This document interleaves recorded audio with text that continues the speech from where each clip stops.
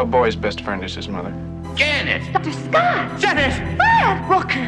Oh, you're so cool, Brewster! I guess everyone's entitled to one good scare, huh? It was an asylum! And it was hell! 20 years of pure hell! Movies don't create psychos! Movies make psychos more creative! They're all gonna laugh at you! Hey, shouldn't you be folding towels somewhere, sniffing jock straps? Better give me those shoes. They're mine. Give them back to me. How many times do I have to tell you Ursula Andress belongs with the transvestites, not the perverts? Oh, you heterosexuals. It rubs the lotion on its skin or else it gets the hose again. You're a bullshit artist! They're coming. They're coming.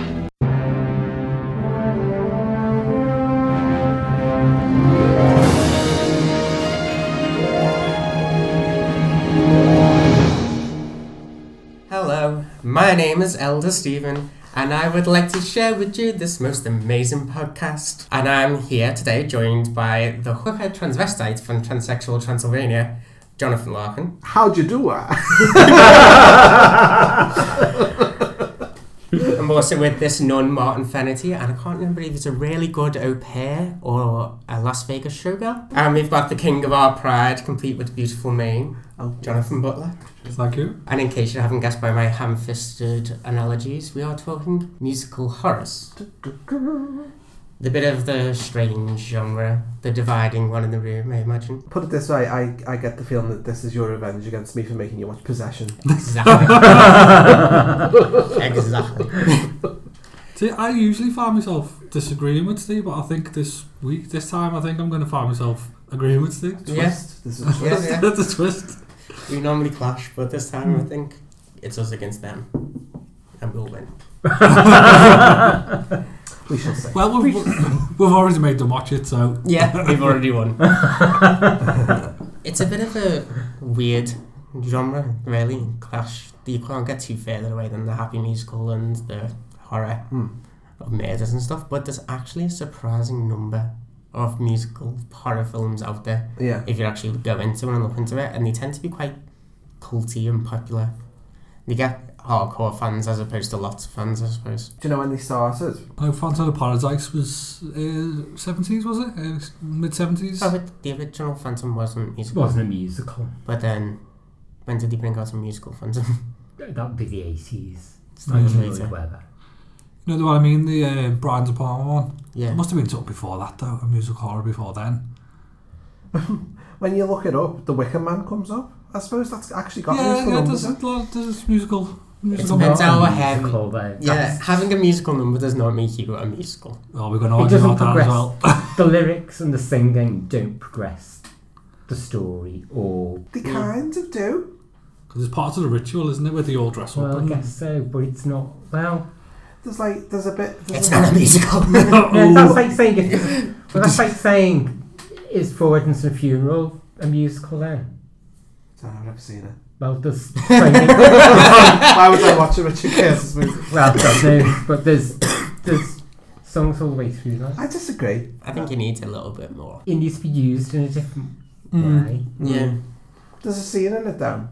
You talk about the furthering story and stuff. There's a scene in it where they introduce a character by a whole pub singing about it. The landlord's daughter. And then when you meet her, she then uses a song to bewitch Edward Woodward. So there are elements of it where I think, well, does that count then? And then the next song is a part of a ritual. Is it camp enough? How many songs which is a reveal in The Wicker Man? That the cast perform.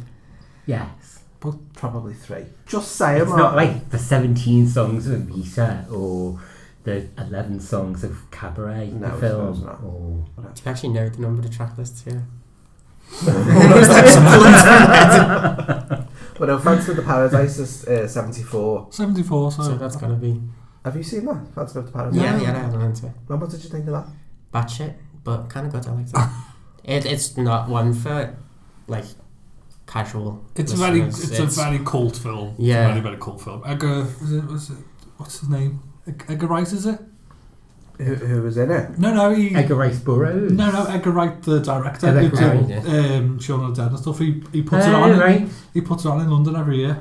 Oh, does he? Yeah, I know. It had a really big cult thing, especially in Canada, isn't it? That they love it. Because I was looking it up, because I was like, what am I watching? So that normally means I end up on Wikipedia for about 2 days. Yeah. Looking up why this thing even exists, but it was good. It's Brian De Palma, and it's a bit of a riff on Phantom of the Opera, isn't it? Yeah, it's Phantom of the Opera with a little bit of Faust as well. Yeah. Yeah. Bit like The Apple. Oh gosh. If you want to see a horrifying musical, it's not a horror per se, but it's like Faustian packed. It's like big numbers, but on a bit of a budget. It was one of Cannon's first films, I think, wasn't it? It's classed as one of the worst movies ever made. Yeah, you gotta love it. But that means, by proxy, you probably don't love it. Jessica Harper's in Phantom of the Paradise as well. Yeah. From Suspiria.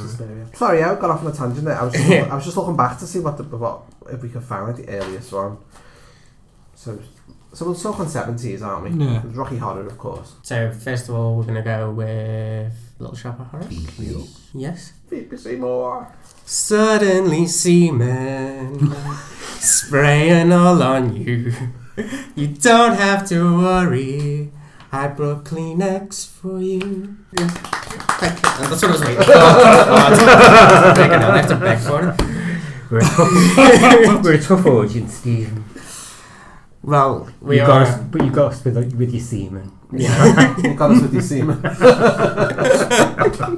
Suddenly semen. Suddenly semen, yeah. Good job I wear glasses. Yeah. Protective eyewear is a must. Although I've just noticed I'm the only one not wearing glasses. It all began in this little shop. Ow! Damn roses. Where, strange as it seems, something extraordinary happened. I'm afraid it isn't feeling very well today.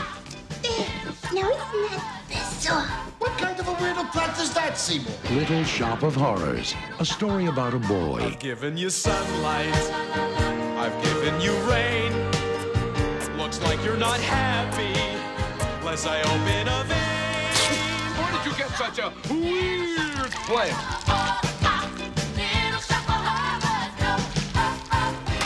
A girl. You don't need a nice voice when you live on Skid Row, Mr. Mushnick.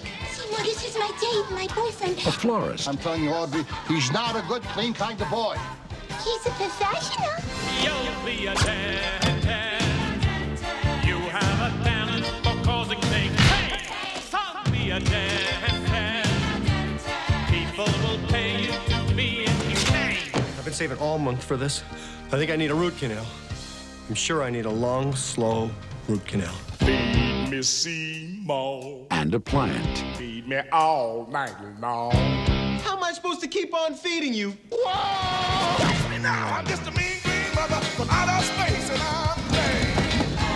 I'm just a mean green mother from outer space, and it looks like you've been had. Yes! Rick Moranis. Man's a total disgrace to the dental profession. Ellen Greene. Excuse me. Excuse me, what? That's better. Vincent Gardenia, with special guest appearances by Steve Martin, John Candy, and Bill Murray. It's your professionalism that I respect. Little Shop of Horrors.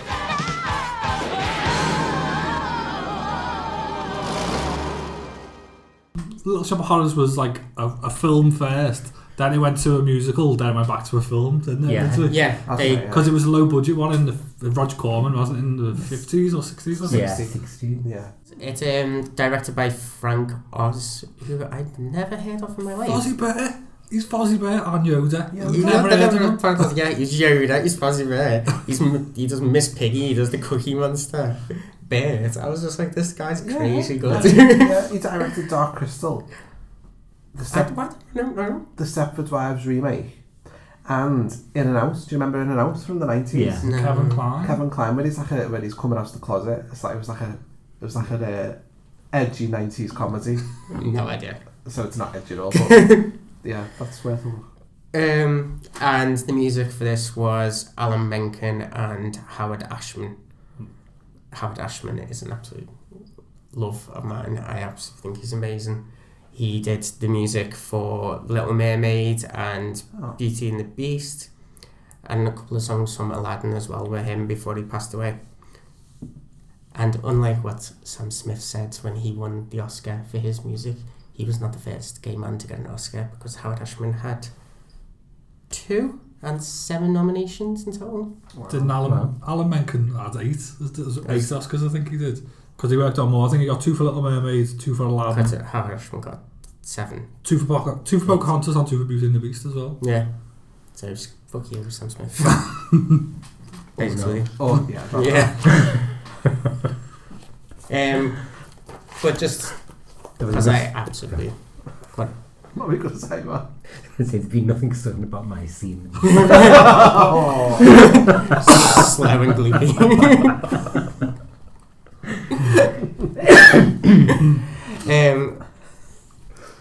But I just think he's absolutely amazing, and he's written some of the best musicals and some of the best songs that have ever been written. I love at the end of Beauty and the Beast when he did a dedication to him, and he said he gave Little Mermaid her voice and a Beast her soul.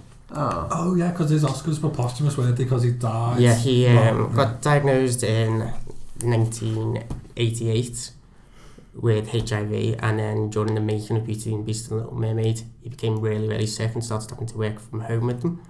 And then on March the 10th, 1991, he was in a hospital at like £80. He'd gone blind. He couldn't go to the premiere, obviously, so that happened without him. They came and told him how successful Beauty and the Beast had been and how amazing of a film and how everyone received it. And then 4 days later, he passed away. Oh. Yeah. So, sad note, but I just think he's a great man, so. But he also, on top of doing the Disney stuff, wrote this little amazing musical and did the screenplay for it as well, which I didn't realise he did so many screenplays until this. He says that he wrote the screenplay for Little Shop. Yeah. And I think this is just a really fun musical. Do you want to know the plot? The basic plot? Yeah, please. So we're in downtown Skid Row, New York. Is it meant to be New York? Yeah. I don't think it's supposed to be generic. Yeah, it's not. It's supposed to be Generic everywhere. Skid Row. The big city. Yeah. Type thing, yeah. And the struggling shop owner and his assistant orphan? Yeah. He's trying to save his shop by a plant that he found, a strange and unusual plant outside. He brings it in. The plant has a strange appetite, and chaos and fame ensue. Yeah. Oh, so it's Rick Moranis, isn't it, who plays Seymour, who is like one of the faces of the 80s, I think, Rick Moranis. He's a great actor. And I'm going to make a little confession here that I realised the other night. I think he's kind of cute. He's adorable. I think there's something cute about him. And I felt weird. I was like, do I fancy Rick Moranis or what? And I sort of looked at Ben and I was like, don't judge me, but I think he's sort of cute. And I was like, oh yeah, so do I. So I thought, oh, that's a nice sort of thing. I think it's just because he's so endearing. You want to hug him more than anything, don't you? Yeah, it's just like... Do you know why he stopped acting? Yeah, I don't know this. It's a great story. No, what? His wife died and he quit acting to look after his kids. I love him even more now. He's so cute. And he was offered a spot in the Ghostbusters remake, wasn't he? And he turned it down. I know he said, is it because you've given up acting? He said, no, I've not given up acting. I'm acting again now. I'm just more picky about what I do. Brilliant. Oh, Ben. It also has Steve Martin in it. Oh, I love Steve Martin. I fucking hate Steve Martin. You see, I love Steve Martin, but it's him in this film that starts to grate on me. His character's just really annoying, and he's supposed to be. That's the point. No, it's not. Look, he's getting defensive about the musicals. I thought this was going to be me all night. Sorry. I don't know. I don't find this character like annoying on purpose. I just find him really annoying. You're supposed to cheer when he gets chopped to pieces. Well, it did. That's the point. That's the point. But I would cheer if he was less annoying as well. He was just a horrible character, so therefore you didn't have to play it annoying and horrible. And then is it Ellen Green. He's just fantastic. Audrey. I love that there's the little squeak that she does that sounds like someone standing on a mouse. That's really cute. I don't understand her voice. Like, is it actually like that in anything else? I've never seen her in anything. I've never seen her. She was in the stage. She was in the off-Broadway stage play of it originally, wasn't she? So they got her back to do the film as well. I think they cast her because of that, because she can do both. She has the high squeaky voice, but then can obviously belt it out. The voice, yeah. Voice is amazing. For this film, they actually originally wanted Cyndi Lauper. Did they? Yeah. Which could have been interesting, actually, but because Ellen Greene had done the musical, probably she was cheaper. Yeah. They got her.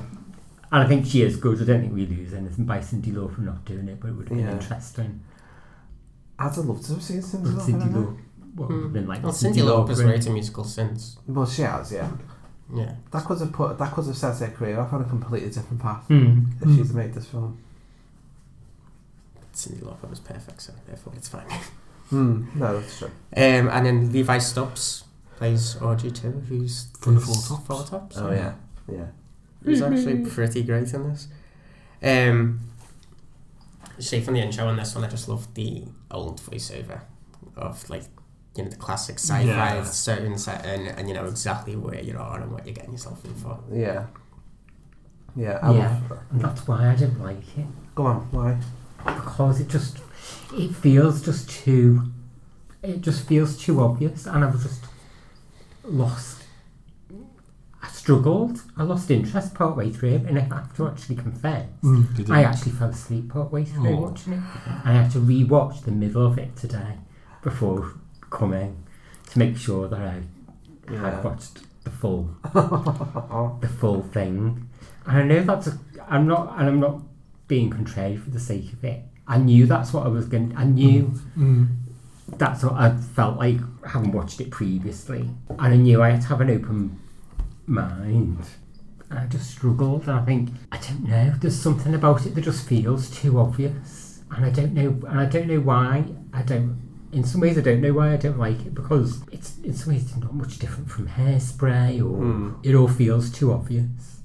I almost rewatched there's two endings, isn't there? Yeah. And me and John watched the alternative ending the other day, and I think it possibly would have liked it better with that. That's the ending of the play, isn't it? Yeah, where the plants take over. Yeah, I'd have liked that ending better. That's and I think it's just sort of, it's almost too much of a fairy tale rather than a sci-fi, actually, and I think that's why I didn't enjoy it. But also, I don't enjoy those Disney films either. Yeah. So,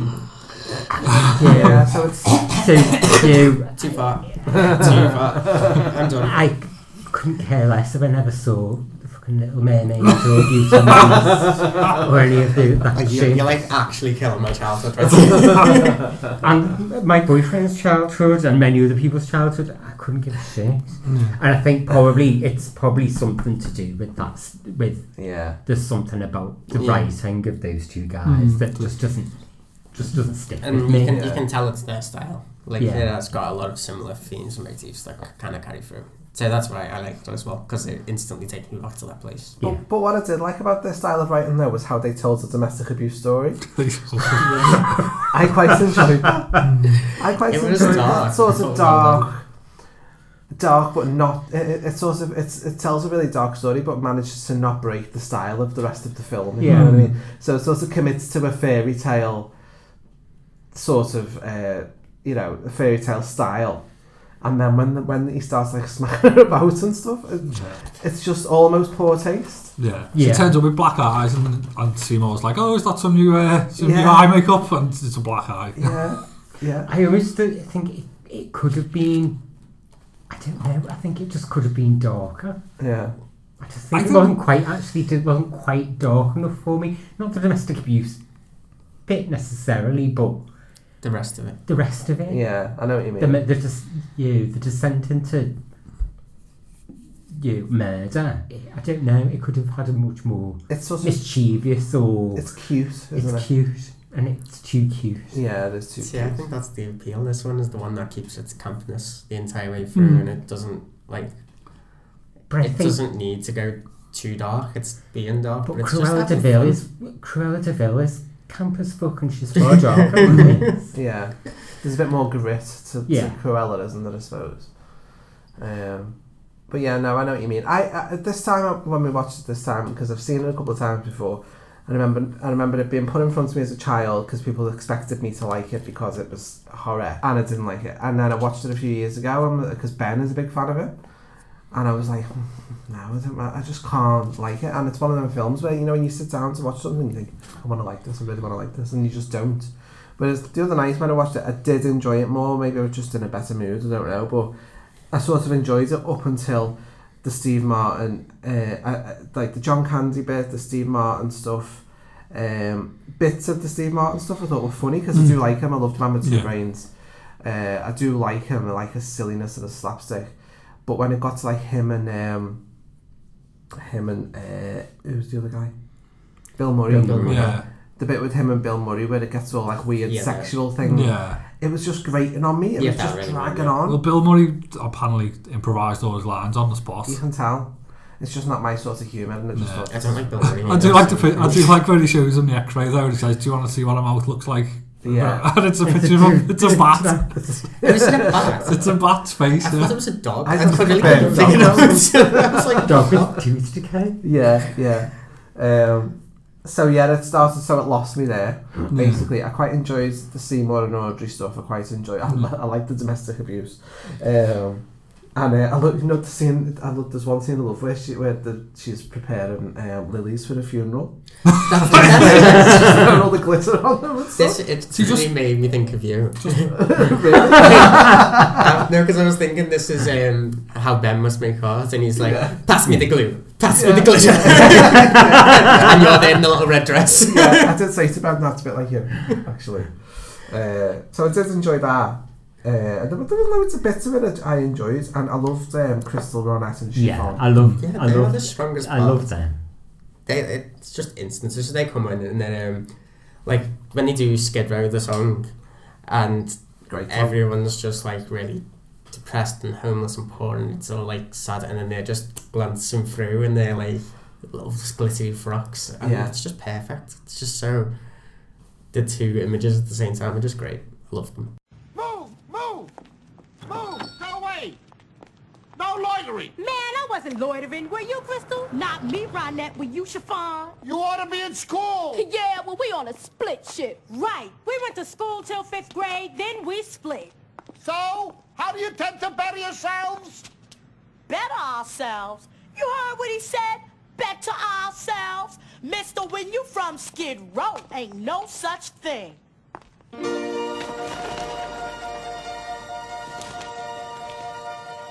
Alarm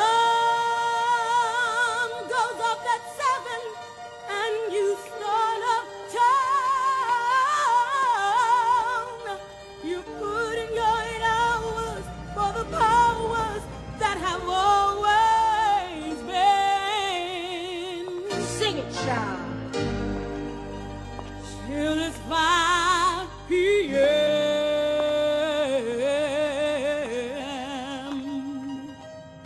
Then you go Downtown, where the folks are broke. You go downtown, where your life's a joke. You go downtown, where you buy a toke. And you go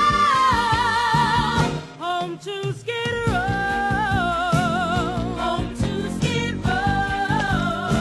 Yeah, and there was a really weird thing at the beginning when it was raining and they didn't get wet. Yeah. That's so weird. I don't know, it's probably something dead simple. But An umbrella. I was like, Ben, they're not wet. And Ben was like, yeah, it's because they're not really there. It's and movie magic. I was like, no, but they're not wet and it's raining. It was all probably a fucking umbrella.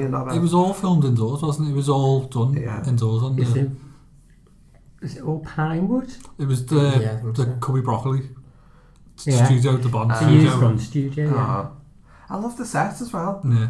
In fact, the more I talk about it, the more I sort of do like it. But it just bores me after a while. I'm with it for about 45 minutes, and then I'm like, And then when people start getting killed, I'm like, oh, great. But like Martin says, I want it to be a bit more grisly. There's no kind of gore. Horror. Like the horror in this one is weak. Is it a PG? It's got to be. Was it a PG? Probably. It was. I seem to remember the box with a PG sign on it. They altered it, so the ending, probably the theatrical ending was probably a PG, whereas the original director's cut was probably a bit more. Yeah. Because everyone gets killed, so. Yeah. Oh, I did enjoy as well the bit where Steve Martin just casually punches the nurse and whacks with stuff. Yeah. Basically, anytime a woman is abused in this film. It's a thing, isn't it? It's Miriam Margolyes. Yeah, Margolyes, yeah. Because it was filmed in London, so there's a lot of... Yeah. Because Danny John Jules is in it as well. The cat from Red Dwarf. Yeah. He's one of the singers at the start. There's one part I was reading because they were using the Bond studios. One of the sound stages was so big because it was Bond. They were you could see Rick Moranis and Ellen Green's breath. Yeah. So they had to perform. They had to perform after having had ice cubes in their mouth to prevent their breath. I think it's showing. on Suddenly Seymour because it's a big, massive open Yeah. stage. That's quite strange. I really enjoyed the camp, like, little moments, and I kind of felt like Carry On kind of vibe of comedy where it was going, like, you can't just put it Strange and Unusual Plans outside to move and trap people in and go, what a strange and unusual plans inside. And when he buys 50 red roses and he goes, oh, can you break 100? No. I'll just have to buy twice as much. Just have to buy twice as much. Just have to buy twice as much. And the two tramps. The two tramps are the best part. Like Marvin. He says it, but because there's glass there, you can't. It's so good. There's just great comedy, and it's just such a good little moment. Comedy's a very subjective thing, isn't it? That there are things that make me howl that like will leave other people cold, and I think it's probably the comedy that divides the room, really, isn't it? Because you think it's too obvious, and for me, it starts to just grate on me. So that's probably got a lot to do with it. Because I do like the songs. It's the kind of musical I'd normally like. The songs are quite soulful. Really the songs are good.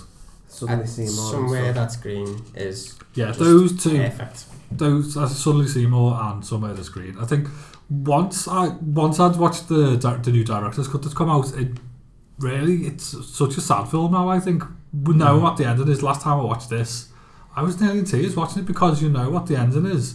When I was a kid, it's this like happy fairy tale where you know Seymour finds the plant, and then at the end, you know, he gets the girl and they go off and live together. Where does it change? Right, because I've not seen the original. I've only seen this alternative ending. So, like, to me, that's quite a bit of the film he must have cut out. No, it's just the end. When Audrey comes back in with the watering can, you know, when Audrey 2 phones her and says, come over. Which is great. Yeah. The plant tries to eat her, and then Seymour comes in and rescues her. But instead of her dying, and then going back in, he runs outside with her, and then he comes back in and electrocutes the plant, and then the plant just dies. Oh, okay, that's really cut out there. Such a bad cut out. But they showed the original cut to test audiences, and the test audiences hate it. It's because they were American. They're the American. Yeah. To be fair, I'll be totally honest. I love all the puppets, and I love that ending. But I think if I saw that when I was a kid, I don't know if I'd have liked it as much. It depends who you're aiming at, doesn't it? Because an adult audience who's going to come in there probably would prefer the dark one. Yeah, an adult audience definitely. But again, when I watch that, it's like when you know what the ending is, when you know that Audrey just gets eaten by the plants. That song, especially Somewhere That's Green, it's like it's so sad because it's like this is all she wants, this is all she dreams of, and you know it's not going to happen. To me, the worst. It's like it's really or in a very ironic way, it does because she gets eaten by a plant. Well, yeah, she does say that. Green. Yeah. Of her own, a fence, a frill chain link, a grill out on the patio, disposal in the sink, a washer and a dryer, and an ironing machine, and a tract house that we share. Somewhere that's green.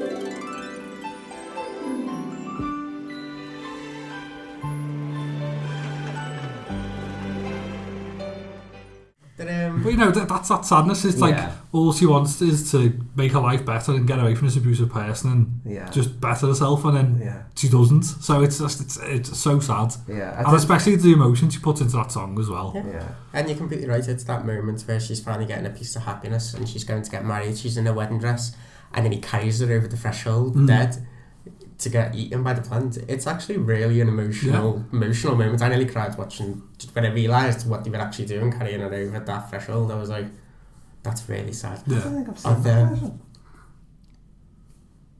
Did he not show from that part? Because she dies outside and then he carries her back in. Carries her back in, but she's wearing the wedding dress because they were going to get married. So like, it's and he feeds her to the plant. Yeah, he lies her down on top of the plant, and the plant swallows her, and she looks. We haven't seen that. All we saw was Rick Moranis gets ate by the plant, and before then she gets over. It's like a King Kong. Because she says, like you said, I want to be somewhere that's green. I want to be eaten by him, so he'll grow big, and then make you money, and then you can go and live your life without me and be happy. And she like asks to be sacrificed to him. And then she gets lowered into the plant in the most glamorous pose ever in the wedding dress. She looks fantastic. You need to see it just for the outfit.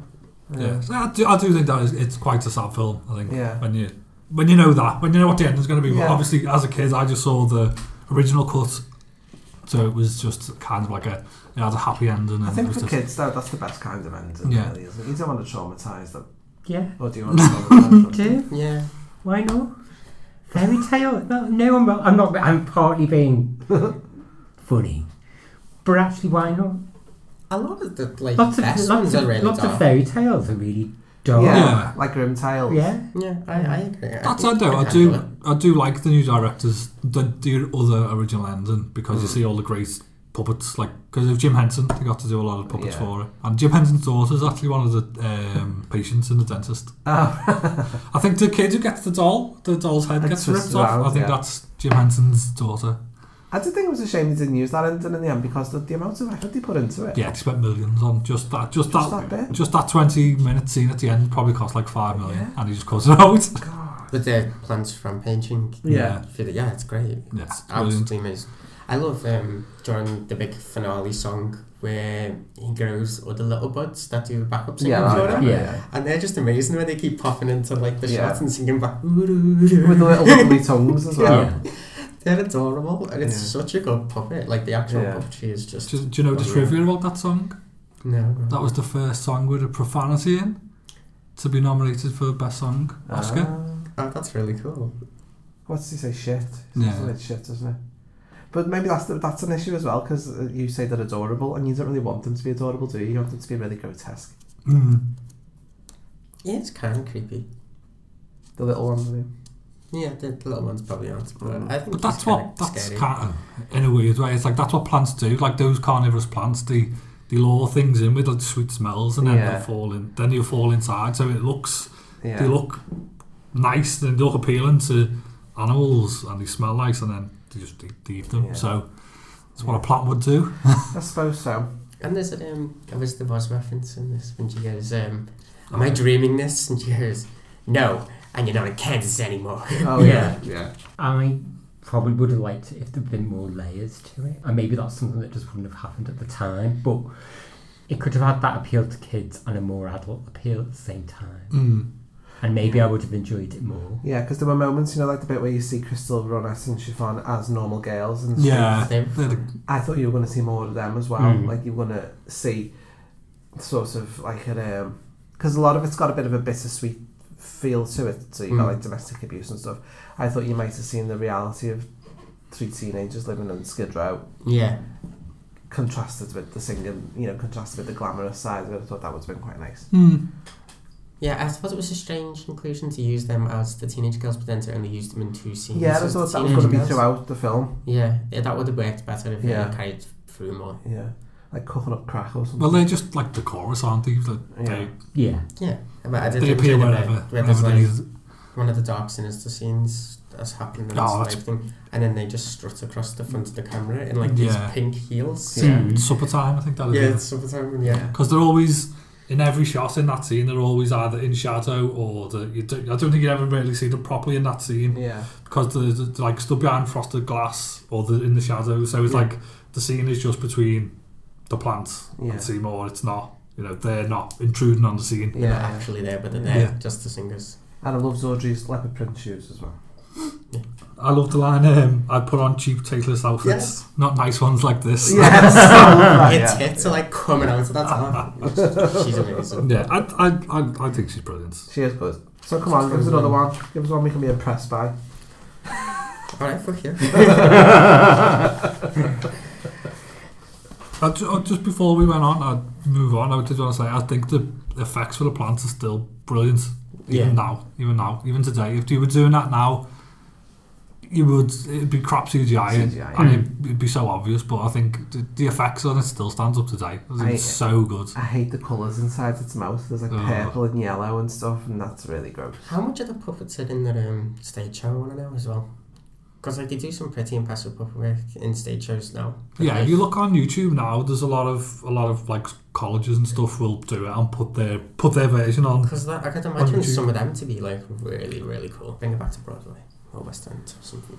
It's maybe Steve can go. Yeah, they don't tour. It doesn't tour very often. They used to, I remember when I was younger, I was always pestering my mum, I want to go and see that. But you don't tend to see it much anymore. Maybe we should do the Screaming Queen's review of Little Shop of Horrors. We could put it on in a florist on Egbert Road, and we can be the three women. We could be the florist. You know, John would be the plant. Yeah. Means you get to eat a blonde at the end as well. We get the pretty dresses. Yeah, tasteful ones. Tasteful dresses. Yeah, Nonna Martin's then. So, cycling forward. 10 years. Oh no, hang on. Is it 10 years? 11 years. 1986 to 2007. Yeah. You're talking about? Yeah. And it's Sweeney Todd, the Demon Barber of Fleet Street. There's a hole in the world like a great black pit, and it's filled with semen, and it's filled with spit. And it goes by the name of Subbottom 69 and Grinder, and they're less than 10 feet away. I wonder who it is. I hope it's the hot dad next door. I'd like to point out this is what I've been doing on my dinner break somewhere. Perfect, absolutely perfect. I always feel like there should be whole songs though. Well, maybe you'll get an extended edition in 10 years' time or something. Right. So this is an adaptation of the Stephen Sondheim musical, which was an adaptation of A Penny Dreadful, which I didn't actually know was a thing, which is really cool. And cheap comic, wasn't it? Yeah, like a penny. Yeah. And it came out weekly like a serial thing to build up an entire story, and that's where the actual Sweeney Todd character came from one called The String of Pearls. String of Pearls, I'll look that up. I always thought it was based on some kind of real myth when I was younger, so I'm kind of disappointed a little bit. Well, it's kind of just Count of Monte Cristo, isn't it? The basic plot. Yeah. Yeah.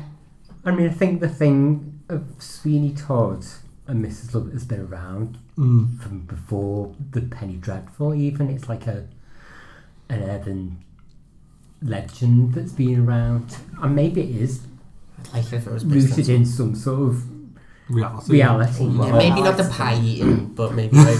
you never know. You It's never actually know kind of because the most believable bit. 100 years ago, 200 years ago, 300 years ago, you didn't know what you were buying to eat. I mean, you don't know what you're buying to eat these days either, but you really didn't know what you were buying. Well, I'm vegan, so I'm not eating people. Putting it out there. There was someone, I think, in Jordan, between the wars in Germany. It was a street vendor, and he sold meat pies to people, and it was people who their bodies he'd found. How fab. Love it. Wow. That's actually really scary, isn't it? You don't know, do you? You just don't know. You don't know. I'm trying to remember his name. I think it's like Carl Grossman or something. There's another guy called Nathaniel Bar-Jonah. Have you heard there's a podcast that me and Stephen listen to called My Favourite Murder. And it's two girls. Listen to it, people. It's two American women who are just obsessed with serial killers, and each week they talk, or each fortnight, they talk about a serial killer of the week, basically. And this one, Nathaniel Bar-Jonah, it's really, really dark, and it's this guy who was he was accused of kidnapping and raping children, and really awful. But when they investigated them, they found out, I haven't read the whole thing, so I don't know how it ends, but the investigation led them to evidence that he was kidnapping children and raping them, murdering them and then eating them, but he served them up to his neighbours on he made barbecues for his neighbours, who then said, "Oh, this meat tastes funny." And then they found, and you can look online and see it, they found he wrote menus with dishes named after the children that they were the comical menus as well, like he was making jokes about it, like light-hearted, like little boy pot pie, properly. And things like that. Yeah. Wow. So sorry, I just had to get that off my chest. That's been playing on my mind. It's not really a musical. Maybe we could write a musical about it. Yeah. There was also another, that guy who got someone paid to go and get eaten by him, and then he killed him. That was weird. But I really love the fact that since then he's in prison now, and he's now become a vegetarian. Oh, I thought it was just fucking hilarious. Do you think that's how I get a parole? I don't know. Well, that's so fucked up. Yeah. How'd you go from a cannibal to a vegetarian? Or is that what I did? Maybe it's bipolar. Maybe he's thinking, when his parole comes around, he'll be like, look, it's not going to happen again. I'm a vegetarian now. Yeah. That's it. Yeah, that's what I'm thinking. Anyway, but yeah, sorry we digressed there. But and also the one good thing about, I've just given away that I don't like this film, but one good thing that came from watching this film last night or the night before was that I've been craving pie ever since, and Ben made an amazing chicken pie tonight. So thanks for that, Sweeney Todd. You don't like this film? Thank you for my pie. Carry on. Right, you've come for Disney, and now you're going to go for Tim Burton, and I'm not going to be happy. Oh no, not Tim Burton, just this film. Yeah, but this film is... And a couple of other Tim Burton films. Most of Tim Burton. Oh god. No, I like Edward Scissorhands. Yeah. So we know the synopsis of this one. Man returns home and meets up with a pie owner who lives where he used to live. His girlfriend or wife was stolen from him by a judge and raped, and his daughter's stolen as well, and he comes back to seek revenge, slicing people's throats while giving them shaves, and then they pop them into pies. All in a revenge tale. That's the basic premise. It is a revenge tale. Yeah. Yeah. Can't really think of else to describe it. Cannibalism.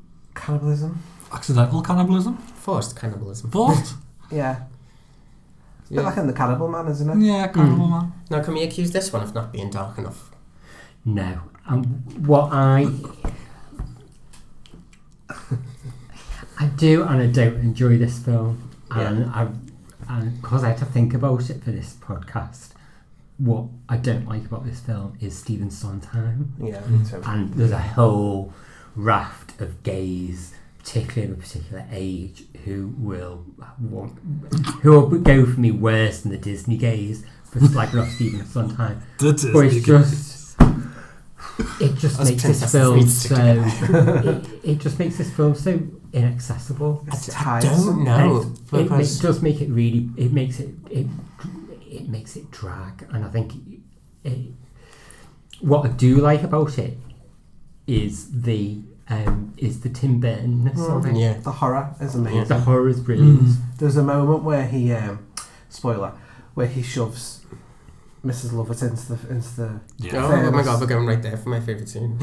When he shoves her into the furnace, I don't really like to see Irish burnt, but the way he slams it shut and locks it, that little moment there was like the best horror. It was pure horror, and I thought, this is brilliant. If the whole film was like this, I would love this film. Even like the way that he's dancing and the way he's talking to before, he's kind of saying, "No, it's okay. It doesn't matter. It doesn't matter." The dancing is my favourite bit of that. Really, just spins it off into the fire. That's just. But if there was more of that, I'd love this film. I don't know much Stephen Sondheim. I actually thought about it and went into it, and the only other thing that I knew was Into the Woods, which I tried to watch like 4 weeks ago, the Disney one that they just brought out, which everybody loved, and I turned it off, and it was the most annoying, horrible thing I've ever seen in my life. Because I've only seen the trailer and I thought, oh my god, I tried so hard, and no, I did not want to watch that. Well, the only other Stephen Sondheim thing I know is the Madonna song Sooner or Later from Dick Tracy, which is like one of her best. That's brilliant. And I thought, well, there's 3 Stephen Sondheim songs in that film. Did he do What Can You Lose? He did What Can You Lose and more. And I think if he does as a songwriter, he's a great songwriter. I think he can do wonderful songs, but doing a musical, it's not quite operatic, but he wants to do. He tries to do it, and it just. This is meant to be his most operatic ones as well. I know, and it doesn't work. But actually, it just doesn't work.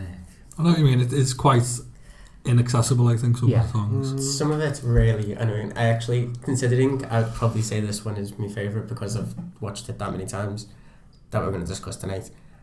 It's the one I have the most problems with. Like, there's the most characters and moments that really freaking wind me up. Yeah. And I cannot listen to Joanna. I can't bear the song Joanna. Like, I don't mind the actual part where they sing it, but when they sing like just snippets of it constantly throughout the film, I'm like, shut the fuck up. And my hair is blonde, not yellow. Stop calling my hair yellow. That's the colour of piss. It's just annoying. It winds me up. No girl would find that like a compliment. No, yellow hair.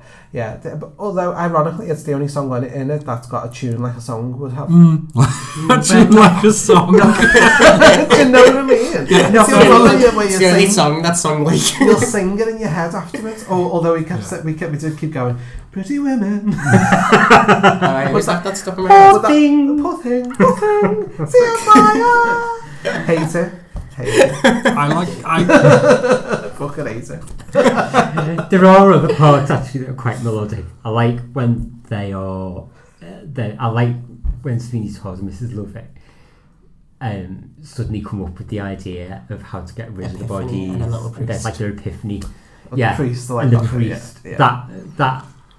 That song about the different men and professions and the lyrics to that are very clever. Yeah, very clever. Like even down to like the lawyers. No one should swallow him twice and stuff like that. It's very clever plays and words, and the British Marine, taste of wherever he's been. Yeah, it's very, very good. It's very well done. And I like Mr. And I like the Mr. Pirelli bit as well. That's quite funny. Surprisingly good as well by Sacha Baron. And with his big dick. Did you see his big dick? Yeah, I think it's noticeable. Is that on purpose? Yeah, it must be. Must be, mustn't it? I think it's correct. He's a con man, isn't he? So I just love that when he comes out of the when he opens the curtain, throws over the curtain, and like announces himself there. It's so funny. I like the way he beats the kid up. Yeah, that's the fun bit. No, my favourite bit is when he's sharpening his razor, and the kid goes, "Ow." Oh, it's whacking his fingers. It's just horrible. What I really like is the Tim Burton style of it as well. But like, I love how it's piss. Go on, sorry. I love how it just like attacks London from the beginning. Like, I've not normally seen that many films that go for the jugular of the place where they're set. When it's like a capital, maybe it's like a little town in the middle of nowhere, but when it's a city, they don't tend to touch it that much. But it's like London, you are this shit, and everyone I in there could is relate. shit. Yeah, I could relate to that because I don't like love London. I hate it. It's my favourite place. It's a nice place to visit. But I kind of enjoyed this. I love the fact that everyone in London, and every time it's a moment of London, it's really greyed out. And like, even she talks about her cherry wallpaper that she got from the Bear Down Chapel. That's great. But it's grey. Yeah. And everything's grey. But then Mr. Pirelli is bright blue because he's from Italy. And then when they go to the seaside, everything goes to colour again. Yeah. When we think of the past, everything's coloured and soft blur. All the stylistic choices of Tim Burton, just perfect. He does everything to perfection for me. Even the really, really, really red blood that's so fake. It works for what we're trying to say. It looks bright orange in certain scenes. Yeah. Which was a bit strange. I like Martin says, I agree. I love the Tim Burton-ness of the film, actually. And I'd love to watch a version of it that's not a musical. Like the trailer? I like the trailer, maybe, yeah. I'd love to watch a version, not another version of the film, a Tim Burton version of the film. I'd love to see that without all of the annoying singing, basically. And I'd go along with that. And actually, I could watch a Tim Burton version of this film that wasn't a musical, that didn't have Johnny Depp in it. Yeah. Because actually, it's the point. Don't object, because actually I used to love Johnny Depp, but I think this was around the time it was around this time, maybe a bit before, was Pirates of the Caribbean, just a bit before this. Pirates of the Caribbean time was a bit where Johnny Depp, actually, and Tim Burton, both went down in my estimation. They both started to believe their own publicity, and Johnny Depp. I know Johnny Depp can do a better English accent, and he just does. Dick Van Dyke. Yeah, he does. His one in From Hell is much better. Yeah. I haven't seen From Hell. Oh. No. Is that really bad? Oh, it's awful. Yeah, it is. I've seen that. Yeah, he could do. I know he could do better, but he just. This is making me feel really uncomfortable. But Johnny Depp has become Johnny Depp doing Johnny Depp, like Tim Burton has become Tim Burton does Tim Burton. But I think this is a good performance. And I like his performance in this. It's alright. He's got a very nice arse. Yeah, I did notice. I really like his hair. But he's got that. Who was it they compared him to when he became Jack Sparrow? Was it one of the Rolling Stones? Oh, it's based on Keith Richards, isn't it? Keith Richards. He just does that sort of caricature British drunken. It's Johnny Depp. Johnny Depp playing Keith Richards playing Jack Sparrow. Or if you look at Charlie and the Chocolate Factory, Johnny Depp plays Michael Jackson. Yeah, definitely. But that's one of the worst films I've ever seen. He does. He's just this weird. Yeah. He phones in his performances. Yeah. I agree. I used to love Tim Burton and a lot of his films, and then I think from Sleepy Hollow. I think anything from Sleepy Hollow. Sleepy Hollow. Johnny Depp's good in that. Yeah. See, I'd probably say from this onwards. No, I think I like up to this point, and then after that, I kind of get what he's saying, and especially on some of them. I think both of them. I think Johnny Depp and Tim Burton from Sleepy Hollow onwards. Saying that, but in reverse, I never ever liked Helena Bonham Carter until I saw this film. Helena Bonham Carter is a goddess. I do like Helena. But this Bonham is one of her Carter. best. She annoys me, but in this, she's fabulous. Did you come in for a pause? Do forgive me if me head's a little vague. What was that? But you think we had the plague? From the way that people keep avoiding? No, you don't. Heaven knows I try, but there's no one comes and even to inhale. Right you are, so would you like a drop of ale? Mind you, I can hardly blame them. These are probably the worst pies in London. I know nobody cares to take them. I should know, I make them, but good no, the worst pies in London. Even as polite, the worst pies in London. If you dare to take a bite. A Tim Burton film that is quite good. It's not up there with his best, but it is quite good. Big Eyes is quite good. I've not seen that. It's meant to be good too. I don't need to see it.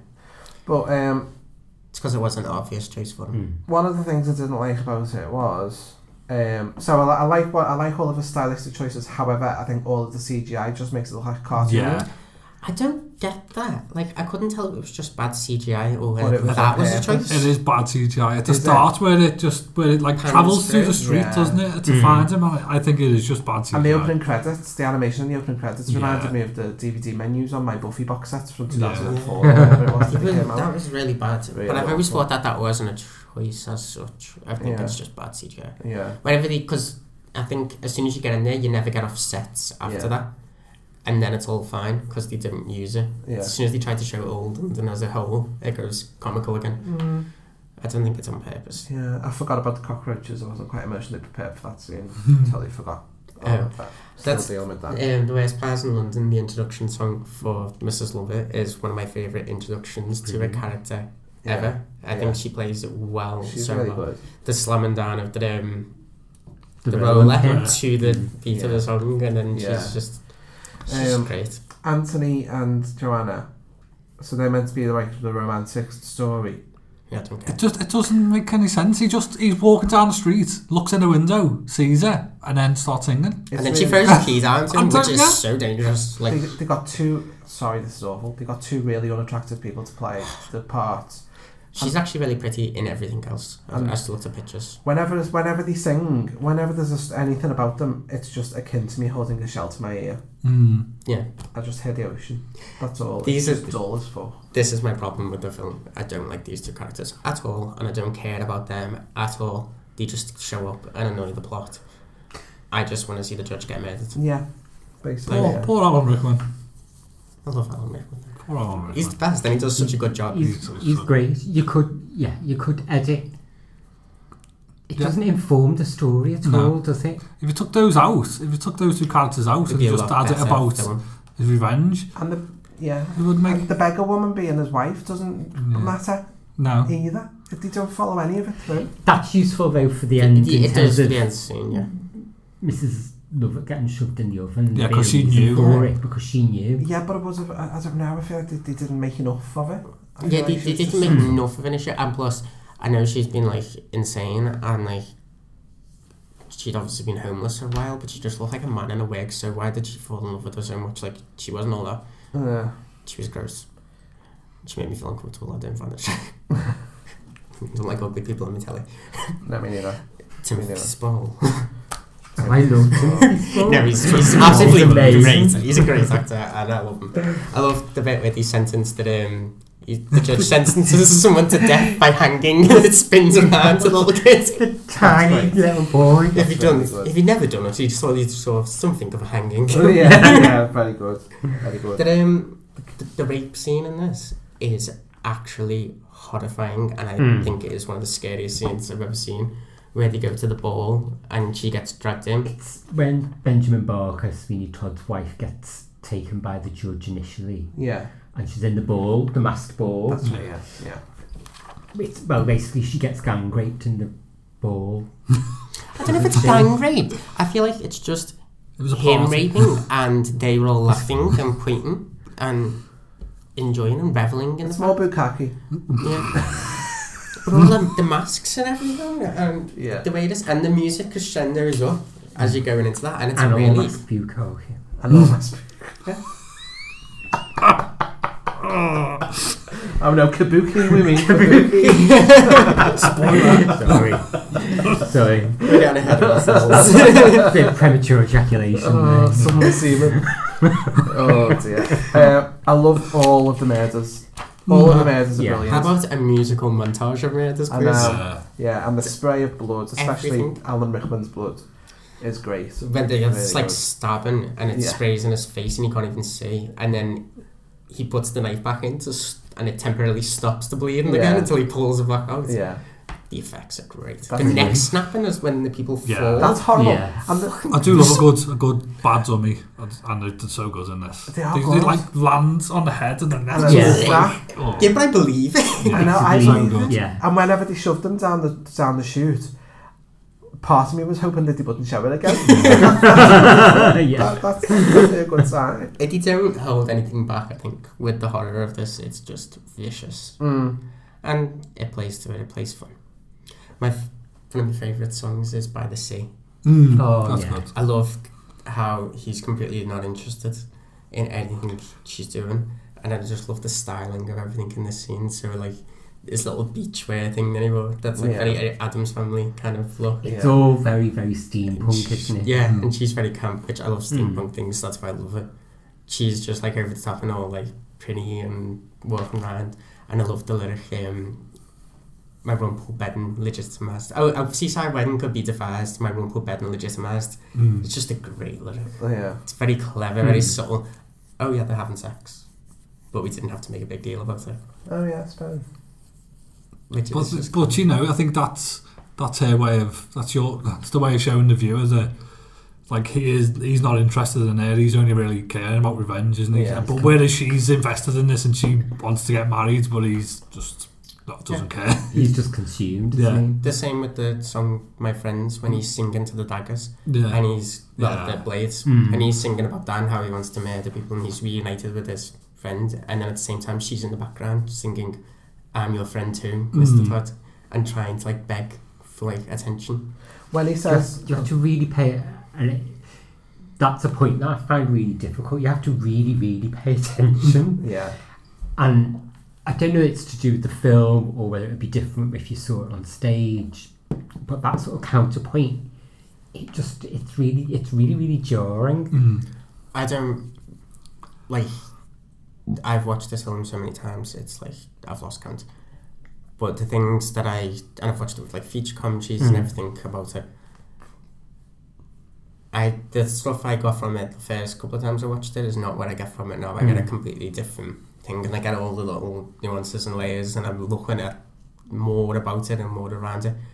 if you don't invest that much time into it, you just watch it fleetingly, I don't think you get the same kind of appeal. Has anyone seen the 82 version with Angela Lansbury? No.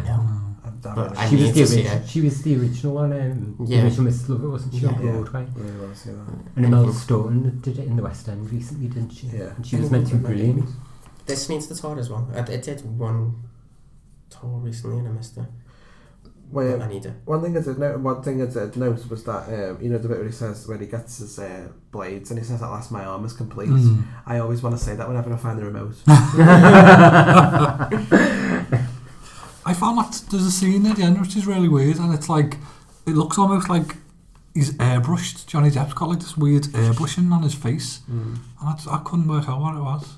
I remember seeing when I saw the film in the pictures. I remember seeing it thinking it's weird. It's like he's put like a weird filter or blur on his face.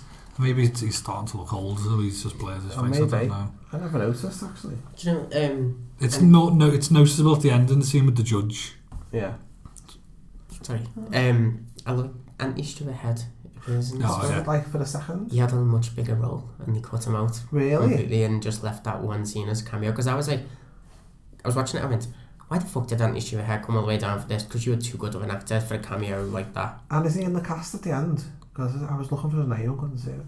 I don't know. I think he must be named. Yeah. Because he was meant to have a much bigger role, and then he took it out. What was the role?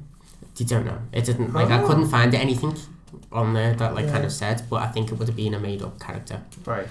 Because there's no one missing from the original play. That's kind of missing. Yeah. But interesting. And I love Anthony Stewart Head, and he's a good singer as well, so he could have used him. I did think the bit where she decided to kill Toby, I thought I should be disturbed by this, but he keeps singing that drippy ballad about I'll curfew, whatever. Well, I think that's really cute. I thought if I was a small child doing that to me, I would turn Mary Hindley on him as well. I like how she sings it back to him now. Oh, really sinister. But like she's plotting and like, that's no, I'm gonna have to kill you. That twist to the lyric is good. Toby, where are you now? Toby? Nothing's gonna harm you, not while I'm around. Toby! Where are you hiding? Toby! Nothing's gonna harm you, darling, not while I'm around.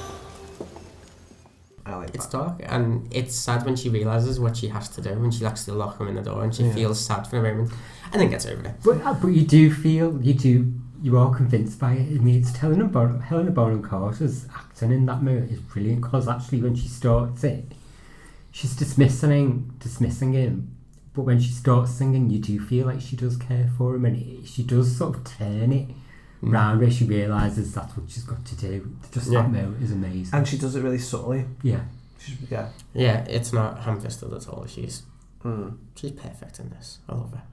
Yeah, Tim Burton, you're an idiot for cheating on her. Yeah, that really happened. You know what? Talking about it, I think we like it more than we thought. Yeah. Will I watch it again though? Probably not. I will, because I bought it on DVD. Haven't seen it at the cinema, so I know what I'm in. I know what I'm in for. Yeah. I know. You didn't walk out to the cinema then, like everyone else did. Did they? What was the reaction like? Oh, because they didn't do a single bit of marketing that said it was based on the musical. And in the trailer there was no music at all. And 80% of audiences walked out. Oh, well, that's just stupid. Because nobody knew. And it was one of the worst marketing plots that's ever happened. Because they just failed. But then, it did win 2 Academy Awards and... Was that for songs, was it? No, it won for production and something else. And then it got like 3 Golden Globe. I didn't write it down. I haven't seen it on the cinema. I remember watching it and enjoying it, but thinking... My mum went to see this and told me to go and watch it because she knew I'd like it. We both, me and Martin, both thought it was 2.5 hours long. It's just about 2, isn't it? And it's not even that, it's 1 hour and 50, but for me it felt like it was really long. Minus the credits, it's 1 hour and 40. Yeah. So I knew what I was in for, and I keep it in my DVD collection because of the Tim Burtonness of it, but also the DVD I've got has got some excellent extras. Yeah. So there's a documentary about the Grand Guignol, which is what's inspired the sort of the musical and the take on the film, and there is another documentary about Sweeney Todd itself, and those two things themselves are worth owning on DVD. I'd like to watch them, yeah. One of like the actual final scene of this is one of my favourite bits as well. Where, like we were saying with where she changes her nuances, I like Johnny Depp's change of perception where he realises that Toby's approaching him from behind, but he knows that all of this has happened and all of his wife is killed and everything, and he just lifts his head back, ready to be sliced, and he knows, and he's ready to accept his death and his fate like he deserves it, like he said in the song earlier. And I think that's a really great moment, and he just bleeds out on it. Yeah, it's great. Yeah, he has his moments. I think this is a good performance, and he can sing for all intents and purposes. Don't get me wrong, he's very talented, so Johnny Depp phoning in a performance is still a good performance, but I just know that I've seen him with a lot more depth to him than what he seems to do these days, and he just annoys me. Yeah, I don't think this is, Pirates of the Caribbean 4 and 5 or whatever the hell we're up to, or The Lone Ranger or Dark Shadows or whatever. Yeah. He's done a lot better in this than he has done in them. Yeah. He's done a lot worse. Yeah. This is, I think, is a good performance. It's no crybaby. She wasn't no match for such craft, you see, and everyone thought it so droll. They figured she had to be daft, you see, so all of them stood there and laughed, you see.